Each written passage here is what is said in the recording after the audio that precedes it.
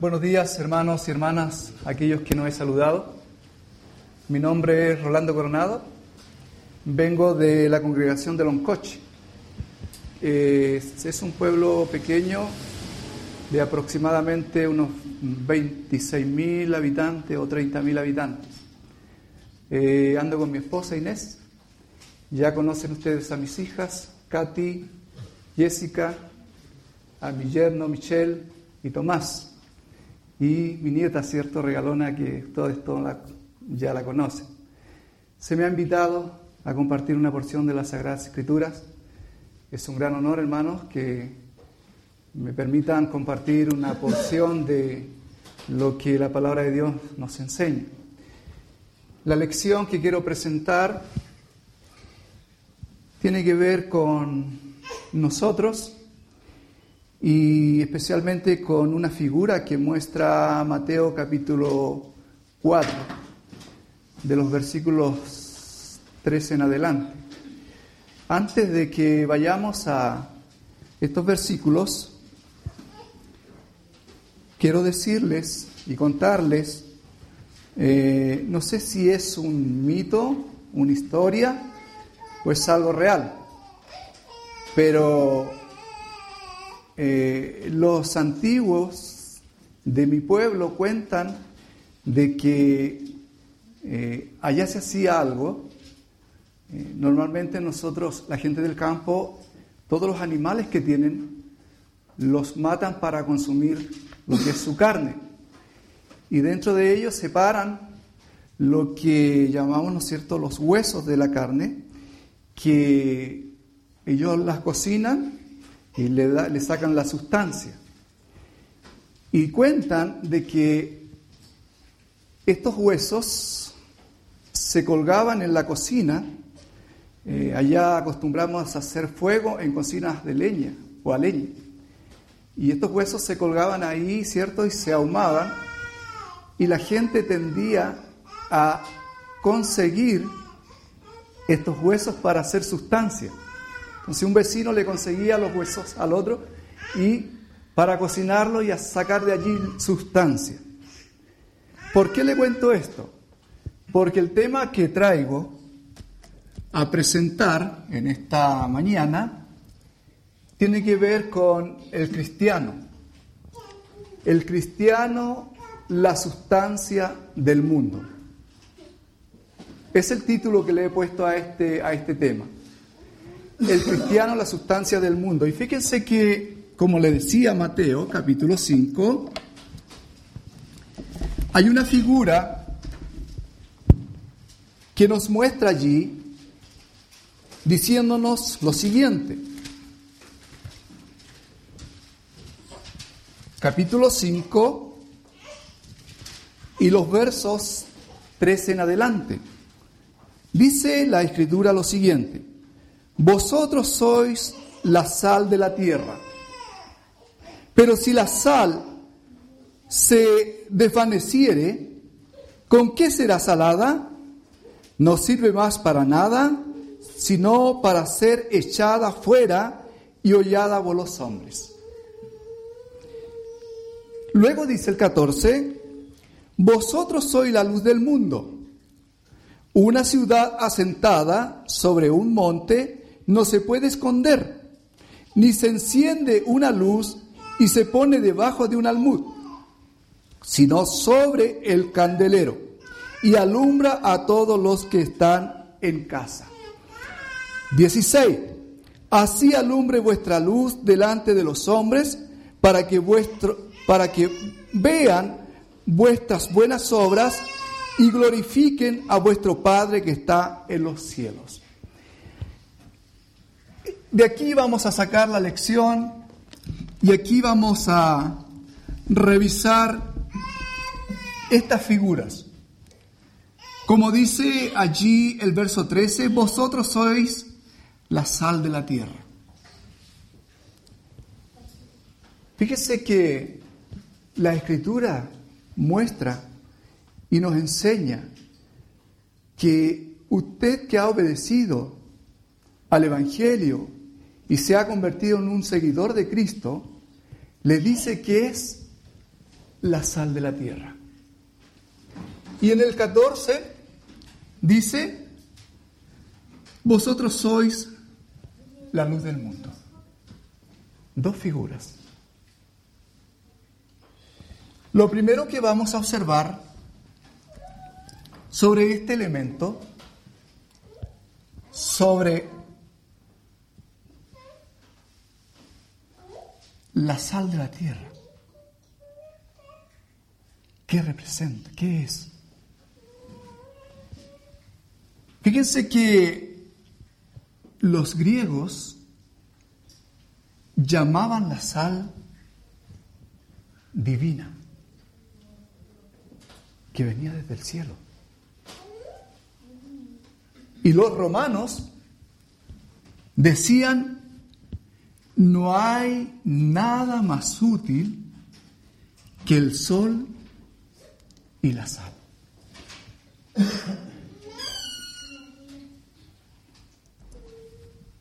Como decía, vosotros sois la sal. Eso dice el texto.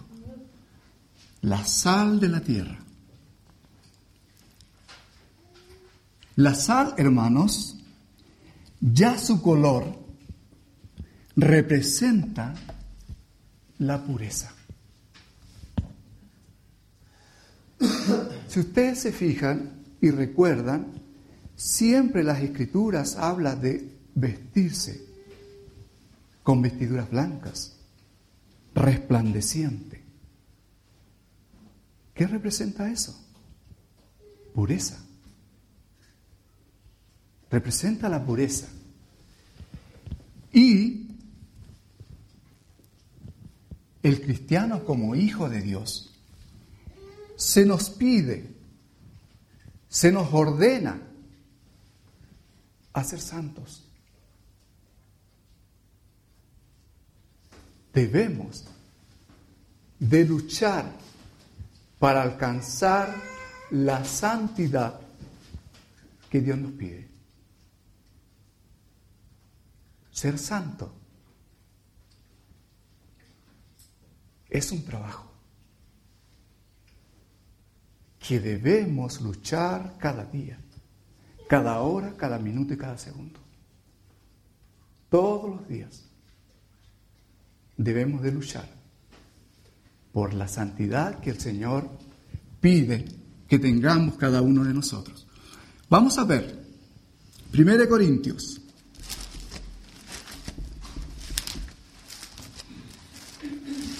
En la primera carta de Corintios, en el capítulo 1,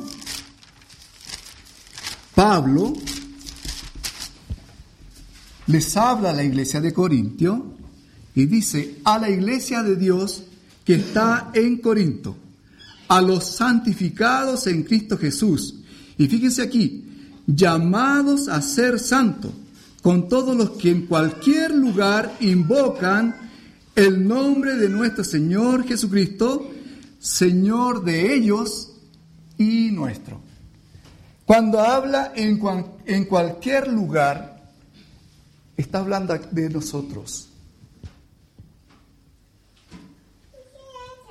De nosotros, que invocamos el nombre de nuestro Señor Jesucristo. ¿Llamados a qué? A ser santos. Para eso nos llamó el Señor. A ser santos. Y en el capítulo 6, verso 11,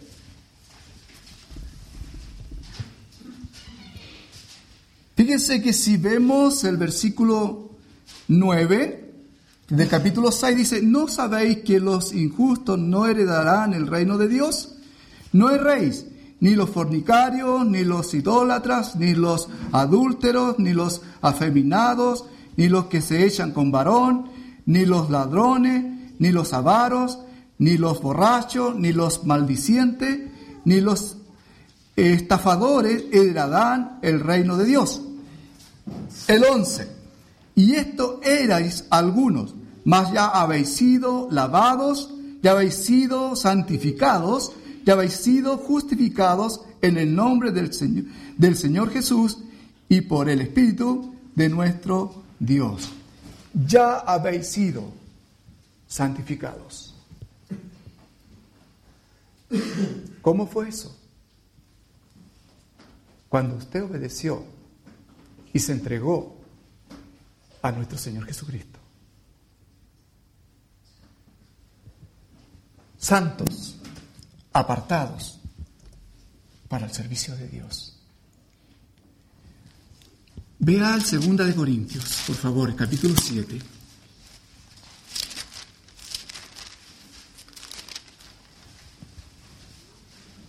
El verso 1. Así que, amados, puesto que tenemos tales promesas, limpiémonos de toda contaminación de carne y de espíritu, perfeccionándonos la santidad en el temor de Dios. Y allí nos enseña también cómo podemos ir avanzando en la santidad, perfeccionándonos en la santidad. ¿Cómo? Temiendo a Dios, siendo reverente ante Él, siéndole obediente. La sal. Vemos que representa la pureza. Pero hay más. Fíjese que la sal tiene un poder especial.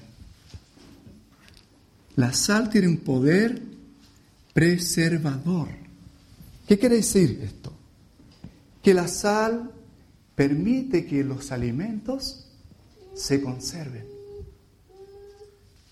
Se conserven.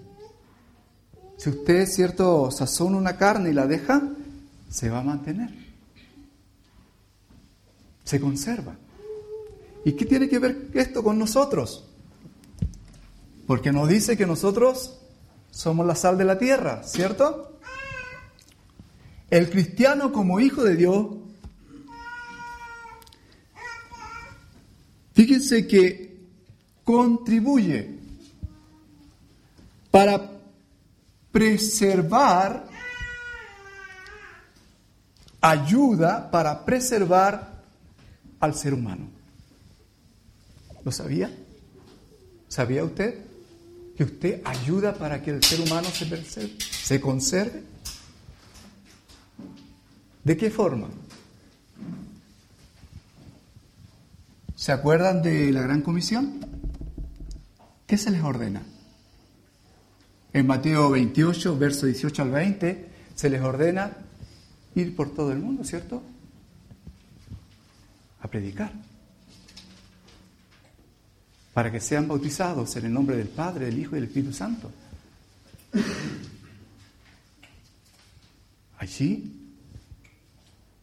estos varones hicieron ese trabajo. Ahora nos corresponde a nosotros, la sal de la tierra, ayudar para que la humanidad pueda conservarse. Es el trabajo que se nos ha encomendado. Jesucristo no va a venir a hacer este trabajo, ni los ángeles. Dios ha encomendado este trabajo a nosotros, sus hijos, para ayudar en aquello. Veamos un versículo allí en 2 Corintios, en el capítulo 4, en el capítulo 2 de 2 Corintios. Verso 14 y verso 15, dice así, verso 14, mas a Dios gracia, el cual nos lleva siempre en Cristo, en triunfo en Cristo Jesús, dice, y por medio de nosotros manifiesta en todo lugar el olor de su conocimiento, porque para Dios somos grato olor de Cristo en los que se salvan y en los que se pierden. Un grato olor. Se nos ha encomendado este trabajo de cubrir la tierra pregonando el Evangelio. ayudando a la gente a mostrar el camino de la salvación, ayudando a la gente a que conozcan a Cristo, a quien conocemos, mostrar a Dios, a quien no ve y que lo conocemos, presentarle a los hombres cómo es Dios, qué quiere Dios, porque nosotros sí le conocemos, sí sabemos de Él, lo que piensa y lo que quiere, lo que desea para la humanidad, para el ser humano. Romanos, en el capítulo 10,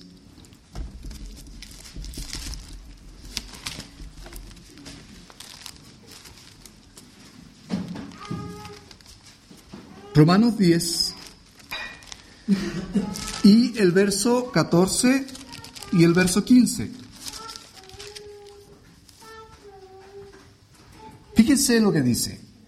¿Cómo pues invocarán a aquel en el cual no han creído? ¿Y cómo creerán en aquel de quien no han oído? ¿Y cómo irán sin haber quien les predique? ¿Y cómo predicarán si no fueren enviados? Como está escrito, cuán hermosos son los pies de los que anuncian la paz, de los que anuncian buenas nuevas. Cuán hermoso es predicar el Evangelio, señores, hermanos y hermanas, es muy hermoso. Cuán hermoso es hacer este trabajo de predicar estas buenas nuevas de salvación. Vosotros sois la sal de la tierra, sois la sal de la tierra, dice. Quien debe hacer y darle, ¿cierto? Preservar a la humanidad, ayudar con ello. ¿Qué más? Hablando de la sal. La sal es la que da el sabor a las cosas. La sal. Si usted come algo sin sal, si no, pregúntele a los enfermos que están en los hospitales y le dan esa comida desabrida. Aunque coma carne sin sal, no se le encuentra el sabor, no se le halla sentido, no se le encuentra el sentido. Y la sal es realmente la que le da el sabor. El cristiano, hermanos, como hijo de Dios, es aquel que le da el sentido a la vida. El cristiano vive una vida feliz y agradecida, contento con lo que tiene, feliz. Un día llegué y un hermano me dice, me presento y me dice, me dice, usted el padre de las chicas, dice, con una sonrisa grande. Así me dijo. Y sabe usted que el cristiano debería de andar siempre feliz con lo que tiene. No hay cosa más hermosa y más grande en este mundo que lo que usted ha alcanzado. Nada se compara, nada. Quizás usted esté afanado, tenga proyectos, que no es malo, hermanos. Un proyecto de vivienda, un proyecto de un vehículo, un proyecto de un terreno, es bonito, no es malo. Pero lo que debe saciar su vida, sentirse satisfecho, es lo que usted ya ha alcanzado. Ser cristiano es lo más grande que usted puede haber alcanzado en esta vida. Es lo más grande. Es el tesoro más grande que tiene. Es el tesoro más grande que pudo haber alcanzado. Filipenses, allí en el capítulo 4.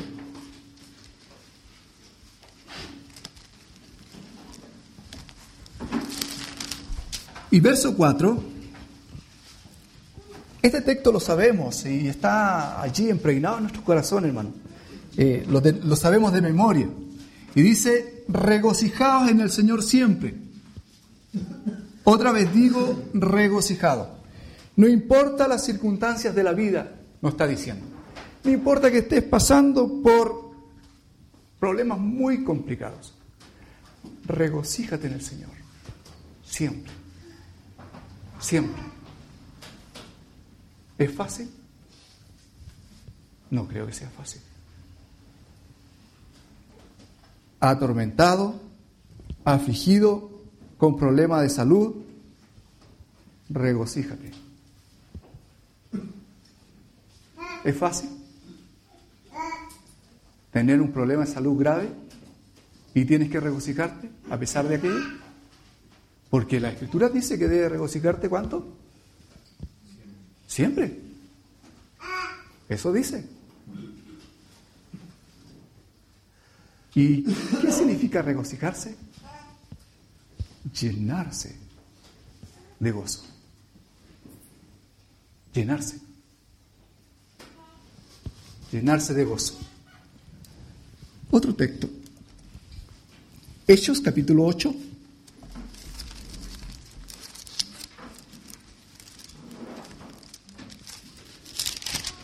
Los versos 5, el 4 voy a leer, dice así: pero los que fueron esparcidos iban por todas partes anunciando el Evangelio. Entonces Felipe, descendiendo a la ciudad de Samaria, la ciudad de Samaria, les predicaba a Cristo. Y la gente unánime escuchaba atentamente las cosas que decía Felipe, oyendo y viendo las señales que hacía, porque de muchos que tenían espíritus inmundos salían estos dando grandes voces, y muchos paralíticos y cojos eran sanados. Así que había gran gozo en aquella ciudad. Gran gozo, dice.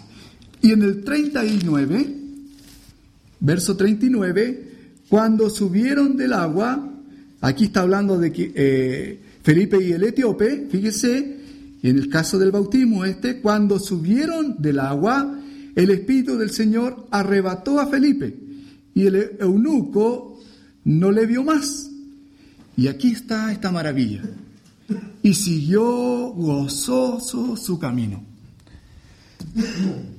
El hecho de ser cristiano, hermanos, el hecho de haber obedecido al Evangelio, nos hace sentir una alegría, un gozo. Es algo que quizás no se puede explicar con palabras. Este hombre no vio más a Felipe, pero sin embargo, lo que él recibió y la sensación que tuvo fue algo maravilloso. Seguir gozoso su camino, después de haber obedecido al Señor. Y este gozo debe ser un gozo permanente en nosotros. Permanente.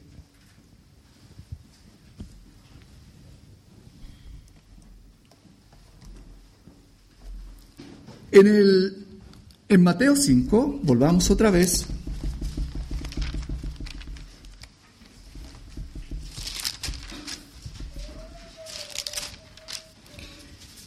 El verso 14 decía: vosotros sois la luz del mundo. Y luego dice: una ciudad asentada sobre un monte no se puede esconder. Eso dice, no se puede esconder. claramente está diciendo que la luz no se puede esconder. El cristiano como hijo de Dios no se puede esconder ante los hombres. Debe de darse a conocer. Hermanos, una vez con mi compañero, yo trabajé muchos años en la construcción, y una vez con mi compañero, que es un hermano en Cristo, que trabajamos muchos años con él, fuimos a conseguir un trabajo. Y cuando fuimos a conseguir el trabajo, tuvimos una entrevista con un administrativo, y nos había preguntado si habíamos trabajado en otro lugar y todo eso. Y sí, teníamos documentos que mostramos que realmente habíamos trabajado en otras obras. Y yo les dije esto: no sé si a usted le interesa, le dije, pero le voy a decir algo. Nosotros somos cristianos y venimos a pedir trabajo, si nos da trabajo. El hombre nos miró y no nos vio mucha, no sé, no nos vio como maestros carpinteros. Y sin embargo, un amigo que nos conocía, él se metió ahí y dijo: contrátelo, que no se va a arrepentir. Y con el tiempo, pasamos mucho tiempo trabajando ahí. Le mostramos la diferencia, hermanos. Cuando terminó esa obra, llenamos una carretilla con todo lo que nos había sobrado. Sin embargo, un administrativo vio cajas llenas de clavos y tornillos y nos estaba pidiendo aquello para llevárselo. Y yo le dije esto: tan poco vale tu dignidad, que la estás cambiando por una caja. Le dije a ese hombre. Hermanos, cuando nosotros vemos algo incorrecto, como cristianos, debemos de ayudar a la gente que tome conciencia. Y nosotros no debemos de avergonzarnos por lo que somos. Debemos sentirnos orgullosos de ser cristianos, felices. Realmente es difícil que ponga en el currículo: soy cristiano. Pero ¿por qué no? ¿Por qué no? Si eso es lo que somos. Y debemos mostrarnos al mundo. Vosotros sois la luz del mundo, dice el texto. Se nos está diciendo que somos eso. Y debemos demostrarnos. Debemos demostrarnos. Hechos capítulo 4, versículo 13.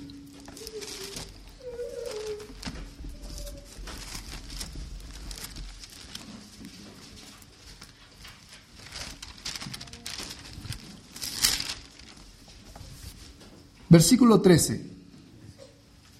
Entonces, viendo el denuedo de Pedro y de Juan, y sabiendo que eran hombres sin letra y del vulgo, se maravillaban y les reconocían que habían estado con Jesús. Se maravillaban. Hermanos, en una empresa o en un trabajo, en un colegio, donde hay un cristiano, es una tremenda bendición. Sí, todos son beneficiados. Es grande. Es grande ser esto que somos. Es tremendo. En Primera de Pedro, capítulo 4, el verso 4.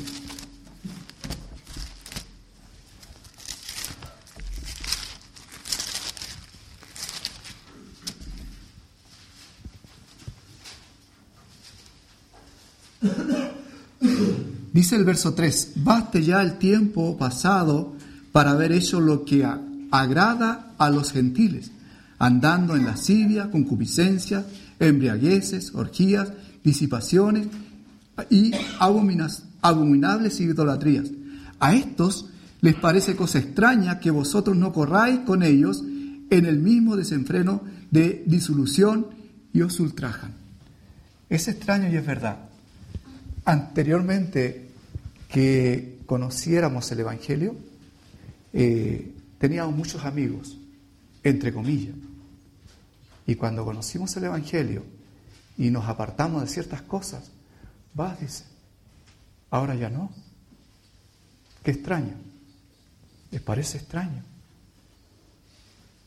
Que no corramos en el mismo desenfreno.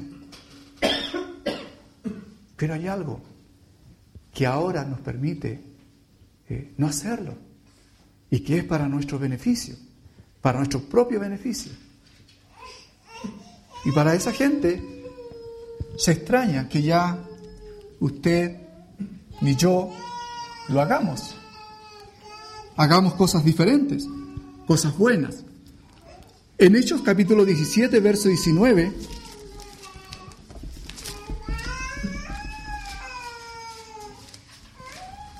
versículo 19,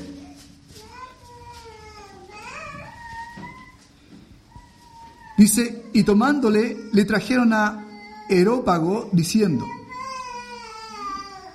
¿podremos saber qué es esto nuevo o esta nueva enseñanza de qué hablas? Cuando hablamos con la gente y le mostramos el camino y le hablamos del Evangelio, dice, nunca había escuchado de esto. Nunca lo había escuchado. Alguien me preguntó, porque yo le dije que era cristiano, y cristiano solamente. ¿Y por qué cristiano? Me dijo él. Bueno, le dije yo, porque nosotros nos esforzamos en seguir a Jesucristo. Y Jesucristo nos marcó un camino. Y basado al camino que Él nos marcó, nosotros andamos. Por eso, como somos seguidores de Él y seguimos de este camino, nos convertimos en cristianos, seguidor de Cristo. Me dijo, ¿sabes qué? Nunca había escuchado esto. Primera vez que lo escucho. Y es lo que somos. Seguimos el camino de Cristo, que Él ya nos ha marcado y que lleva un objetivo, solamente un lugar, el cielo, la eternidad, la vida eterna. Lo otro que hace la luz, hermanos, es alumbrar. Obvio, ¿cierto? Alumbra. El cristiano, como hijo de Dios, dice la Escritura que es la luz del mundo.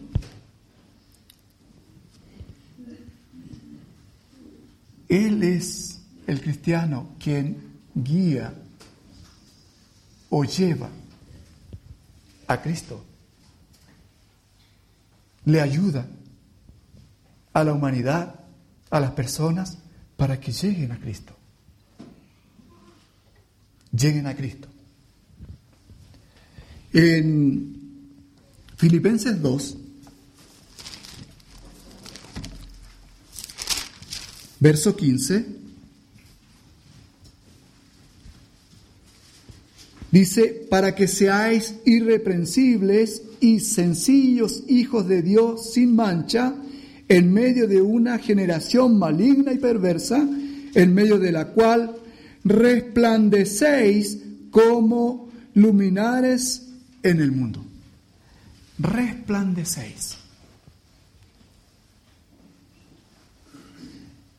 Usted ha hecho una prueba cuando todo está oscuro, prende un fósforo, cerillo, ¿cómo le llaman? Y este pequeño fósforo, ¿cómo alumbra en la oscuridad? Somos como eso. alumbramos. Alumbramos en los lugares donde estamos. Como este cerillo, este fósforo. Somos la luz de este mundo. Efesios capítulo 5, verso 8. Versículo 8.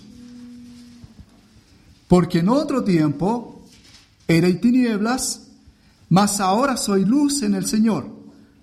Andad como hijos de luz. Anda como hijo de luz. Veo yo una orden. Aquí se nos ordena andar como hijos de luz. Y en primera a los Tesalonicenses, capítulo 1, el verso 8, dice: porque partiendo de vosotros ha sido divulgada la palabra del Señor, no solo en Samaria y Acaya, sino que también en todo lugar vuestra fe en Dios se ha extendido, de modo que nosotros no tenemos necesidad de hablar nada. ¿Cómo cubrieron estos hermanos todo el sector donde ellos habitaban? Dice que los apóstoles ya no tenían necesidad de predicar. Ya estaba todo cubierto. Un trabajo asombroso que habían hecho estos hermanos. Cubrieron todo el lugar donde ellos habitaban, predicando y enseñando a esta gente, a estas personas.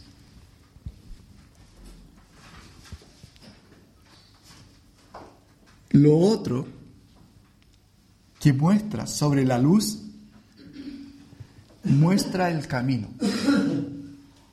Muestra el camino.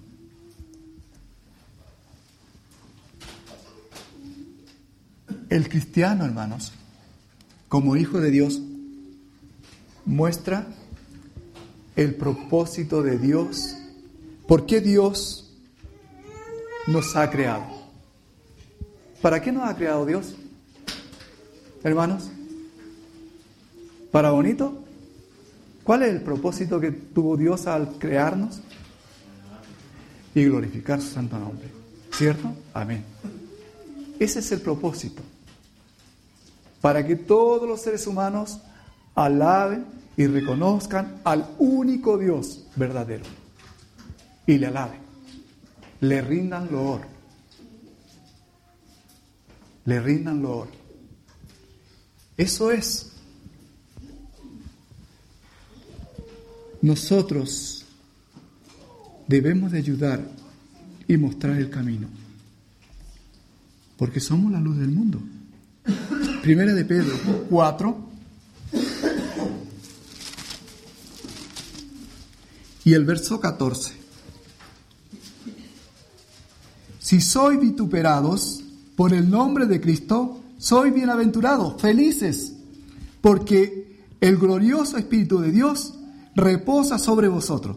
Ciertamente, de parte de ellos, Él es blasfemado, pero por vosotros es glorificado. Por usted, hermano y hermana. Dios es glorificado. Es glorificado. Y Mateo, capítulo 5,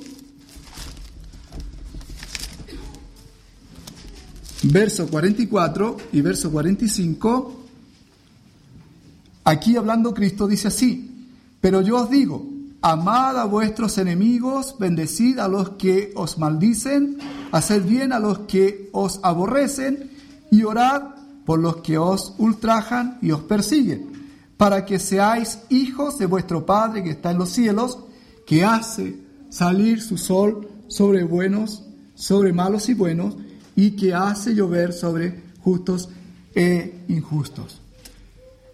¿Es fácil? Cuesta mucho. Es complicado, es difícil, pero no imposible. No imposible. Se puede. Amar a los enemigos, orar por ellos, por aquellos que nos hacen mal. No es fácil,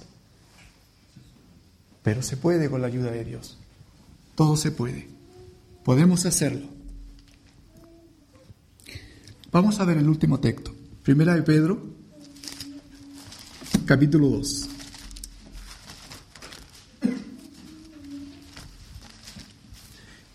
El verso 12.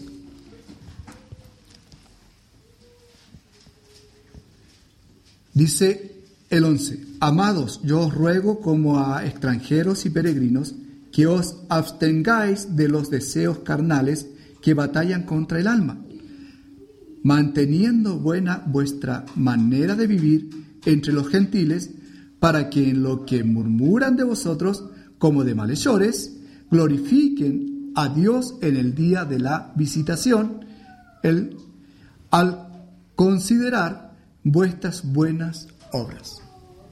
Glorifiquen al considerar vuestras buenas obras. Quiero ya terminar, hermanos, esta lección diciendo lo siguiente. Hemos visto, hermanos, que el cristiano es presentado aquí, en lo que hemos visto, como la sal de la tierra y la luz del mundo. Ahora, hermanos, entendiendo lo que hemos revisado, es nuestra responsabilidad el ser un guía al mundo. Pero además de eso, darle sentido a la vida. Darle sentido. ¿Qué hacía la sal? La sal en su color dice que representaba la pureza. Usted es la sal de la tierra. Debe de luchar por la pureza, por la santidad. Hablaba de conservar. Ayudamos a través de la predicación a conservar a la humanidad. También hablaba del sabor. Nosotros debemos de darle el sabor a la vida, el sentido a la vida. Debemos de ser personas que contagiemos a los demás, no que ellos nos contagien a nosotros. Debemos de contagiarlos. Hablamos también de la luz. Dice que la luz no se puede esconder. No podemos escondernos. Debemos demostrarnos, hermanos. Debemos demostrarnos. Decía también que la luz muestra el camino. Mostremos el camino al cielo. El camino para que lleguen a Cristo. Tenemos tanta familia, hermano. Aquella que amamos, amigos que amamos, y que se están perdiendo. Se están condenando por la vida que llevan. Se están yendo al infierno, hermano, se están yendo al infierno. Y además decía que la luz mostraba el propósito. Glorifiquemos a Dios en nuestras vidas, siempre. Así como estamos adorando y glorificando a Dios ahora, hagámoslo siempre. Que nuestra adoración sea continua hasta los últimos días de nuestra vida, hasta nuestra muerte. Sé fiel hasta la muerte. Nos habla Apocalipsis capítulo 2, versículo 10, para alcanzar la vida eterna. El premio está reservado. Que el Señor nos bendiga. Espero que nos dé la fuerza, que nos dé la energía para seguir trabajando. No es fácil, no lo es. Ser cristiano no es fácil, pero con la ayuda de Dios lo podemos. Muchas gracias.